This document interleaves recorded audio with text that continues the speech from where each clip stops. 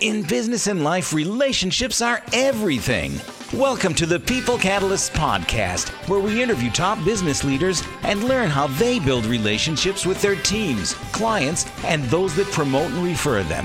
Here's your host, business trainer and leader of the People Catalyst team, Carla Nelson. Lara Fordis started her career doing market research for Fortune 500 companies. After many years of high-end research, she developed a passion for helping small businesses, entrepreneurs, and startups. She has extensive experience in CPG, food, beverage, cannabis, the better for you category, and app development for clients. Lara has a strong reputation for outside-the-box strategic thinking and problem-solving skills. And welcome to the People Catalyst podcast, Lara Fordis. Hi there. Hello, all the way from Denver, Colorado, right? Did I get that right? Yes. Okay, yeah, that was my memory from the last time. In Broomfield, right between Denver and Boulder. What a gorgeous, gorgeous part of the world. The best skiing ever is in that area. Oh yeah, I'm embarrassed to say that I have not been taking advantage of the mountains and I haven't been skiing, but I love Colorado. I moved here in 2018 from California and it's a completely different climate and I'm really enjoying it. Yes, I just spent a week at Estes Park this last summer and it was probably one of my favorite vacations. So it's definitely a gorgeous, gorgeous part of the world. So I'm super excited about what we're going to talk about here today, which it's really cool, Lara, that somebody is excited about market research, right? Because it's this critical aspect of marketing. And we need to understand consumer insights and, you being a research strategist, that a lot of times business owners jump over this aspect before they actually start talking about their marketing strategy and then rolling out the marketing plan. I mean, really, this is kind of the nucleus of all of those things that you need to have in the data and information to be able to then market your business. So first of all, I always like to ask the question, in regards to your entrepreneurial past, like how did you get here? How did you end up getting passionate about market research and then ultimately creating your own business? Market research definitely wasn't one of those. When I grow up, I want to be a market researcher. It's definitely not. Yeah, I don't think they had that one in kindergarten, right? Career paths. But I did end up going into market research and pursuing that. I started in 1996 after I went to grad school and started out at a focus group facility and training and worked for market research agencies that cater to Fortune 500 companies for most of my career.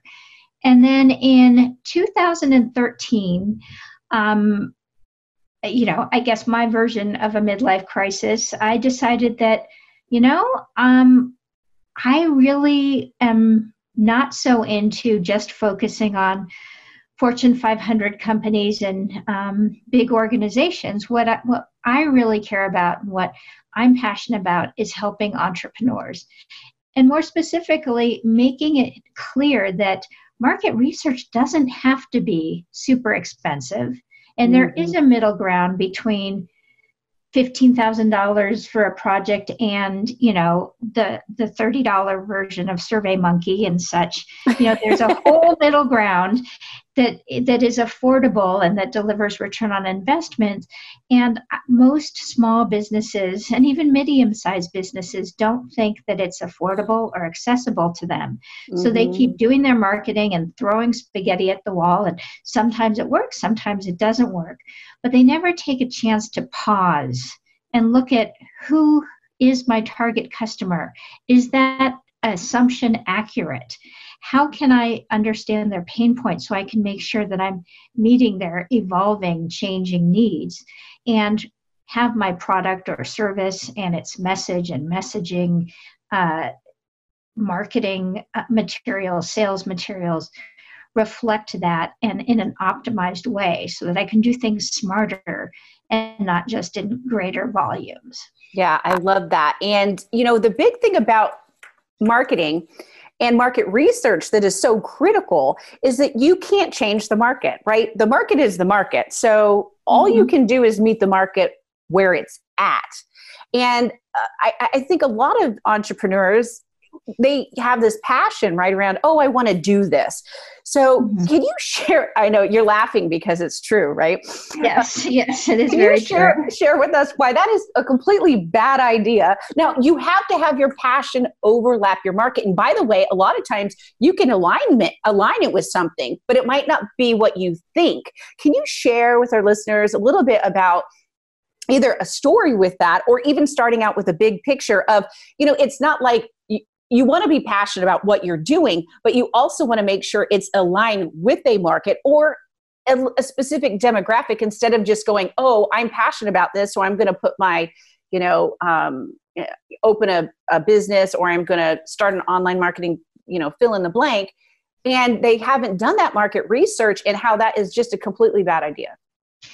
Yeah. Well, what's really painful is when you see someone that is so passionate about something, and that passion is fueled not only internally, but by their family, by their friends, by the people in their orbit. Then they give them money.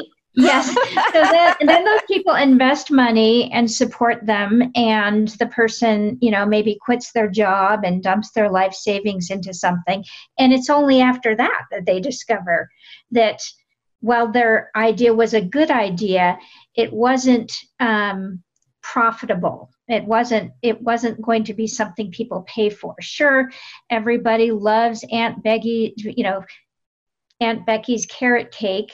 And, people will come from near and far and look forward to it and say, you should sell this. And then Aunt Becky decides, yeah, I'm going to have Aunt Becky's cake shop. And, it's just, and then when she gets into it, she realizes that everyone loves her product, but that doesn't mean that they're willing to pay what it costs to make that product, let alone in the frequency and at the volumes. So you see a lot of very passionate, well-intentioned people in food service related businesses. Which is one of the hardest businesses to, well, I know this because my background's in finance. Restaurants are one of the most challenging, and anything food related.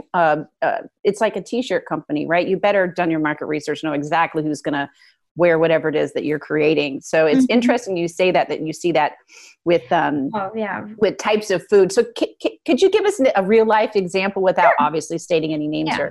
Yeah, I did some work for a beef jerky entrepreneur, very well intentioned, very passionate, great idea.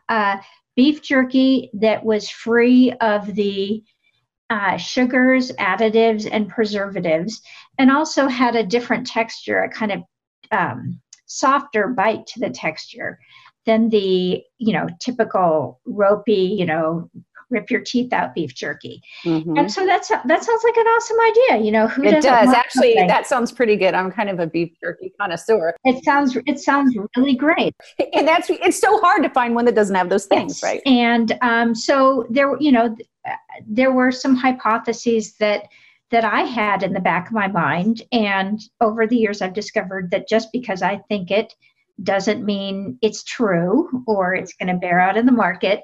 And I try to convey that to entrepreneurs and startups. And it turns out that, like I had hypothesized that the people who come to beef jerky like that chewiness, but it turns out that the texture was very appealing. The idea free of sugar was very appealing.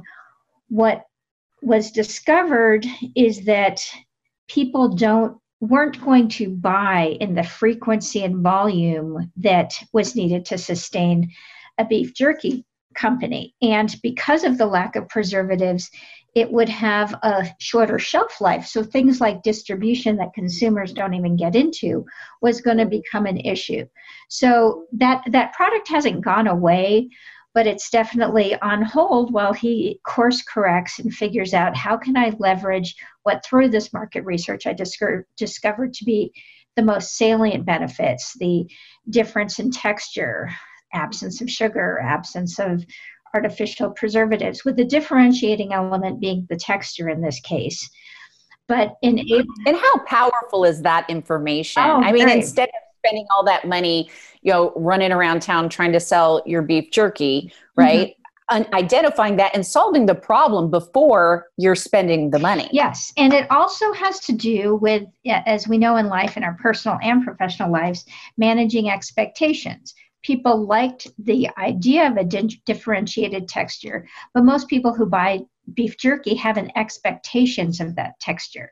So even though the people surveyed happened to like the softer texture, it wasn't a match with their expectations. So then you have to look at market research on the packaging and the messaging so that people know that it's going to be a softer, chewier product before they taste it. Because we've all had that experience where maybe we've picked up a different drink, or our friends, my husband's drink, and it looked like coffee, but it was Diet Coke. And it's not that I have anything against Diet Coke, but when you're expecting coffee. No, but it hits you really quickly when you're just like, whoa. Yeah. So because your expectation was it was going to taste like one thing and it tasted completely different. Exactly. And so there are a lot of nuances to it. And the problem that I see besides the initial feedback is someone says, well, I'm going to do market research. I'm going to take my free SurveyMonkey account, and I'm going to design a survey. Maybe I'll even use one of their templates, which suck, by the way. And I'm going to put it on my I'm going to post it on my Facebook page or some social media feed, and then I have a survey. But they don't have the expertise to know the importance of sampling. So not only do they get data that's bad or flawed and can give them misinformation, they don't know that. So then they end up making decisions, often very expensive decisions, based on faulty data, and they don't even know that they're doing it. So I try to stress the importance that there are some things that I can help empower people to do themselves, but for the most part, it tends to be a short-sighted savings by not having some level of experience and expertise in it. Because if you have your data and it's all from the people in what I call your immediate orbit, your friends, your family, people who know your friends and family, there's going to be a commonality to them that's not going to be representative enough to extrapolate and make decisions to your greater target population. So that's a common misstep for small businesses. I'm really big on the importance of differentiating. I do a lot of work actually in the cannabis space and in the CBD space, and there's tons of companies, also in CPG consumer packaged goods companies, tons of them. And there can be lots of good products, and it's not so much about being the better or the best, because a lot of times that's very subjective, but it's about what are your key points of differentiation, or we talk about the USP, the unique selling proposition, that are going to help you stand out on a competitive landscape and help you succeed, so that you can play into not just the product or service itself, but how you're going to market that product or service. Yeah, think about blue ocean strategies, right? I mean, if you go back and read that book, it clearly defines if you want to take a huge market share, you have to be different. I mean, that's what you're talking about, the differentiating factor between you and everybody else. Because, people always talk about the cliche, if you're old enough to remember, VHS tape, DVDs and Betamax and all that kind of stuff. Like, everyone said that Betamax, that was a superior product, but they didn't do as good a job of making it into the market, and eventually they went away. And VHS at that point, that's a great example. And that kind of thing, happens all the time. It's not, you can't put all of your passion and energy and money into the product or service without thinking about how you're going to market it and manage the financial aspects of running a business. Absolutely. And going back to the sampling, because I kind of chuckled when you said the not only SurveyMonkey, but then you put it out to your orbit, as you would say. But I would guess that when you even do a sampling that's not right, you're doing the typical the market research like you do.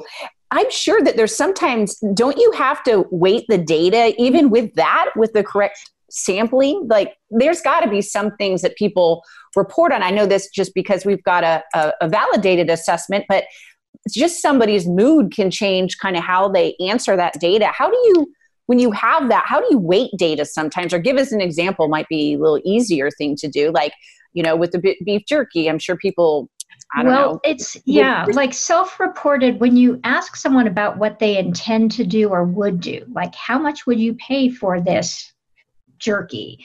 How often would you buy this jerky? You've got to take that with a grain of salt, because people tend to over-report what they're willing to spend and over-report how much and how frequently they're going to spend on something. And then there are certain, I want to say, cultural factors that sometimes play into research. I have a pretty heavy background in multi-ethnic research, and we used to joke, and I was the only non-Hispanic at this particular company, that there's a Hispanic positivity bias. Like Hispanics in general tend to say nicer and kinder things, and then I happen to be Jewish. Members of my tribe, we've got, you know, the negativity bias. Like there's that's hilarious. I could totally see that. Well, just because of your cultural background, you're going to see things differently, right? It's just the lens by which, you know, it's nature and nurture, right? And, you know, and I hate to use the word stereotype at all, but, you know, it does become a joke that there are just certain cultures, certain ways genders speak, certain ages, like, you know, my husband might say, "Oh, that's not bad." Well, that's code for it's excellent. Whereas I'm a literalist, you know, to me, not bad, that's not a very good endorsement. Mediocre. Yeah, for some people, not bad is sort of synonymous with good. So you have to choose your language very appropriately. You have a big problem in surveys, and I was just talking about this with a market researcher who I would have hoped would know better, is that people ask questions that people aren't qualified to answer because of the answer choices available presuppose something. Like, which brand of athletic wear do you like best? Lululemon, Nike, Adidas, you know, or whatever a fourth one might be if they have a fourth option.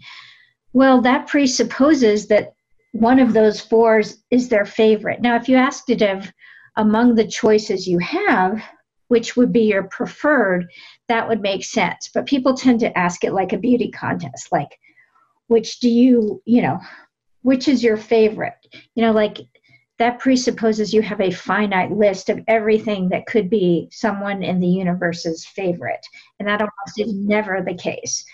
And when you have that and you're doing those questions, I know sometimes, and it depends on, you know, what market research is being done and why, how do you manage having, you know, the other box, right? Because one of these interesting things, I was working with a gentleman who was really high up in the California legislature, and he would say that when they were doing research before they were working with, you know, candidates, and he wasn't exactly a lobbyist, but he knew the landscape extremely well. He would say that other box often with constituents brought out so many more things, because if you only gave them, you know, certain answers, but it was their biggest concern was the, you know,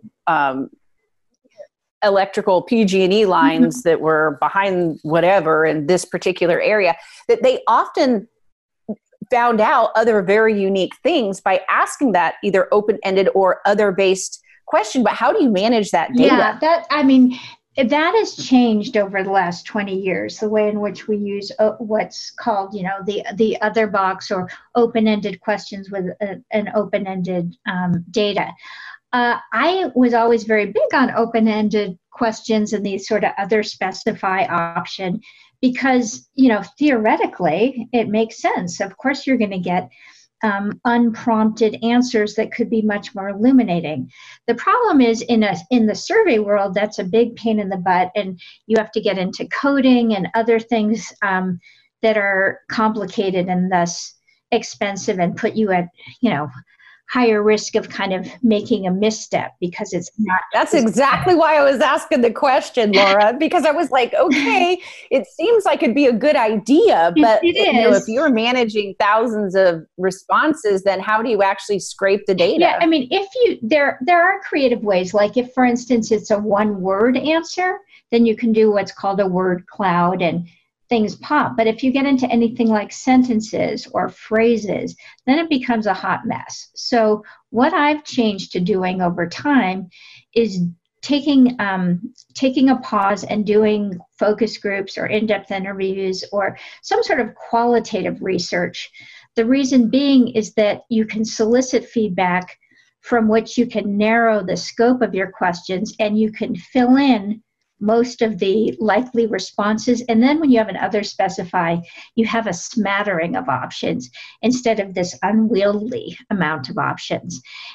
Got it. So you can kind of narrow the focus a bit initially before you do that. And how do you put those focus groups together, by the way? It depends what they're comprised of. Like if I'm doing consumer focus groups and it's a general population type of a product, that's very easy to get people to participate in. And especially in this age of COVID, it's actually been really a boon to that aspect of my business because people are much more available and much more willing to give you their time and charge less for doing it in the case of incentivizing people. But there are all sorts of, for qualitative, for focus groups and in-depth interviews, there are ways of getting people. Now, when it's general population, it's very easy. When you have a project like I've had where you're looking for Hispanics with plaque psoriasis that's not being treated with injectables in Houston, you just made my, I was like, what? Yeah, no, then you got to get like 29 vendors and coordinate that. And then you have I do PTSD from the difficulty of finding these needles in the haystack. But it is doable with the amount of, with the right time, money, and persuasion. I'm a kind of make it happen person, and I can do that. Oh, I hadn't noticed, Laura. I will find it.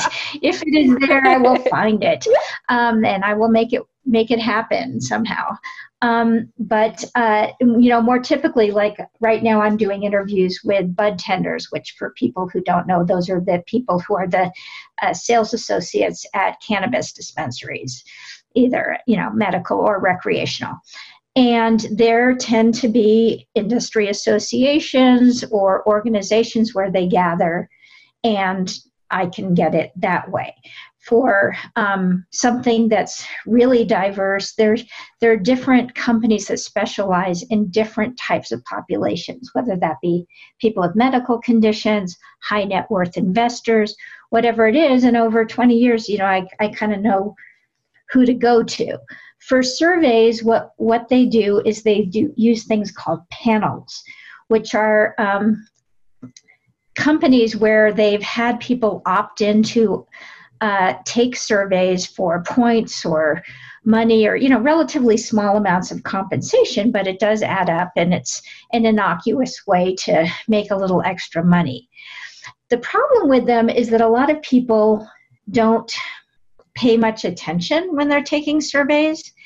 And I've had this hypothesis for a while that the percentage of people who are not reading surveys is higher than companies are reporting.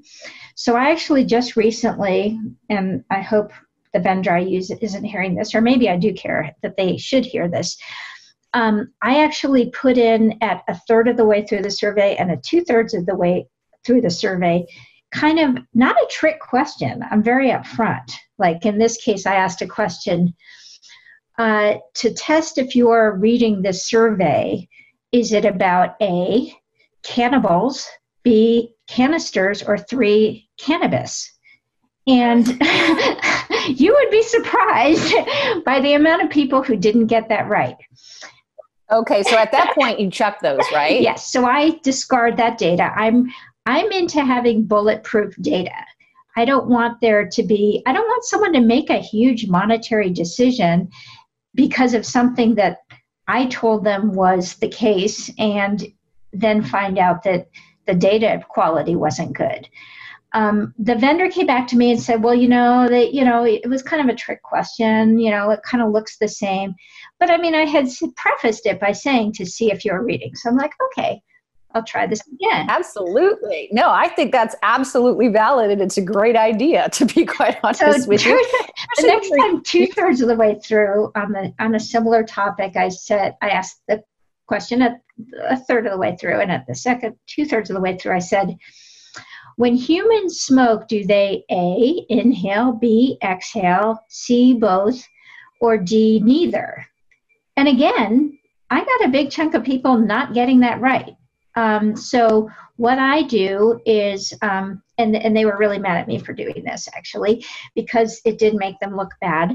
And so what I do is I take anyone who answered incorrectly to both, no question, we're humans, we make mistakes. But if you get both wrong, if you're answering that you believe that this survey is about cannibals who exhale only, I don't want you in my data set, like, for real. Yeah, absolutely. I think that makes complete sense. That is, and it's really cool. So as we wrap this up here, obviously, Lara, market research is necessary, and it doesn't matter where you're working, how you're working, what type of company, large or small.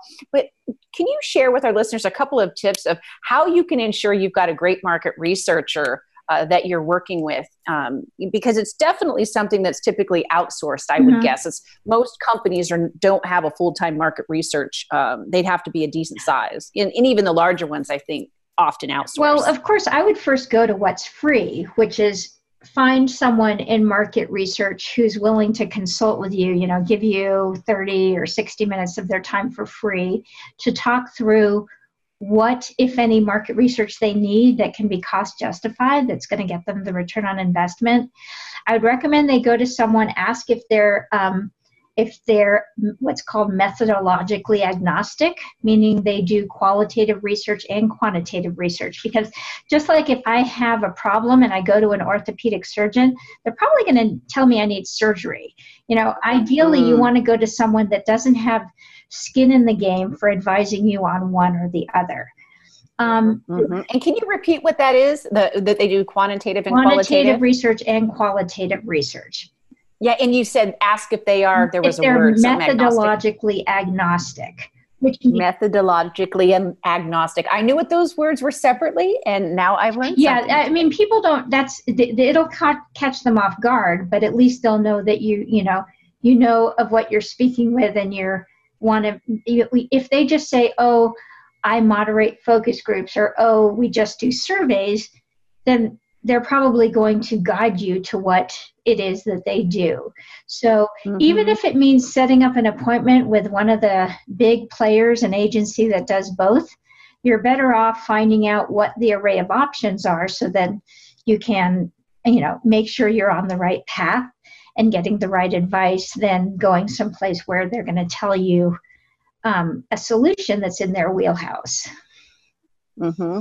Awesome. Well, this has been exciting. I know when you say market research, you actually make it really super exciting and fun and cool, because most people are like, they want to get busy in doing. And, it's really a great idea to stop, like you said, and pause and ensure that you're on the right track so that you can have a cost-effective, not only in the market research and making sure you're not wasting money, but then also in your product and or service, and who it wants it, where are they? How do you find that ideal client? And then you get to the point, okay, how am I going to promote to them? And I really think without this nucleus, that is pretty much, like you said, throwing spaghetti against a wall and see if it sticks. And I always say, a blind squirrel finds a nut every once in a while. But if you actually look at it, Simon Sinek talks about this in his TED Talk, Start With Why, that when he talks about in the law of diffusion of innovations, 110 years of marketing research, that's what our assessment is based off of, largest body of marketing research ever. You can trip over 10% of the market just because they get it. Or you can end up completely not understanding it and lose out like Betamax, right? So understanding that, and so that you can really focus on the market itself and be able to take as much market share as you can by differentiating your product based off of what people want. Lara, sorry about that. Earlier we said, people always say our names wrong. Yeah, that's okay. That's funny. All these years, I'm very used to it. I'm just... Oh, you know what? My maiden name was Lingvar. I don't think anybody my entire life said it correctly. I was like, if it just sounded wrong, I just answered to it. So, and my first name is Carla with a K. So I'll even say Carla, K-A, and people will write C. It's like, I don't fault them for it. It's because that's the way it, you see it often and frequently. But how can our listeners get a hold of you, Lara? Well, I would encourage them, rather than, going through the website and or calling me, I think email's easiest. So I'd say Lara, which is Lara at FordisConsulting.com. And, my mission is to get people the ROI they need. So if for whatever reason I cannot help them, I can certainly get them in touch with a resource who can, and at least guide them in the right direction. Because I just believe we all want everybody to succeed. My success shouldn't mean someone else's lack of success. And if people did a better job of differentiating themselves, I think that more people could succeed in the space, and do so ethically and cost effectively, and feeling good about what they do when they go to bed at night. That they're not attacking someone else, they're just highlighting what makes them special and different. Well, that's awesome. Thank you again so much for being on the show, Lara. This was awesome. Anytime. And, hey, Carl, if you have any questions whatsoever, don't hesitate to call me. I really love being a thought partner, and I'm happy to talk to you or anybody. Yeah, I've got a feeling we got a couple of deals we'll be working on. Okay, well, that sounds great. Thank you so much. Have a great day. Thank you for listening to the People Catalyst podcast. And remember, it's a good life.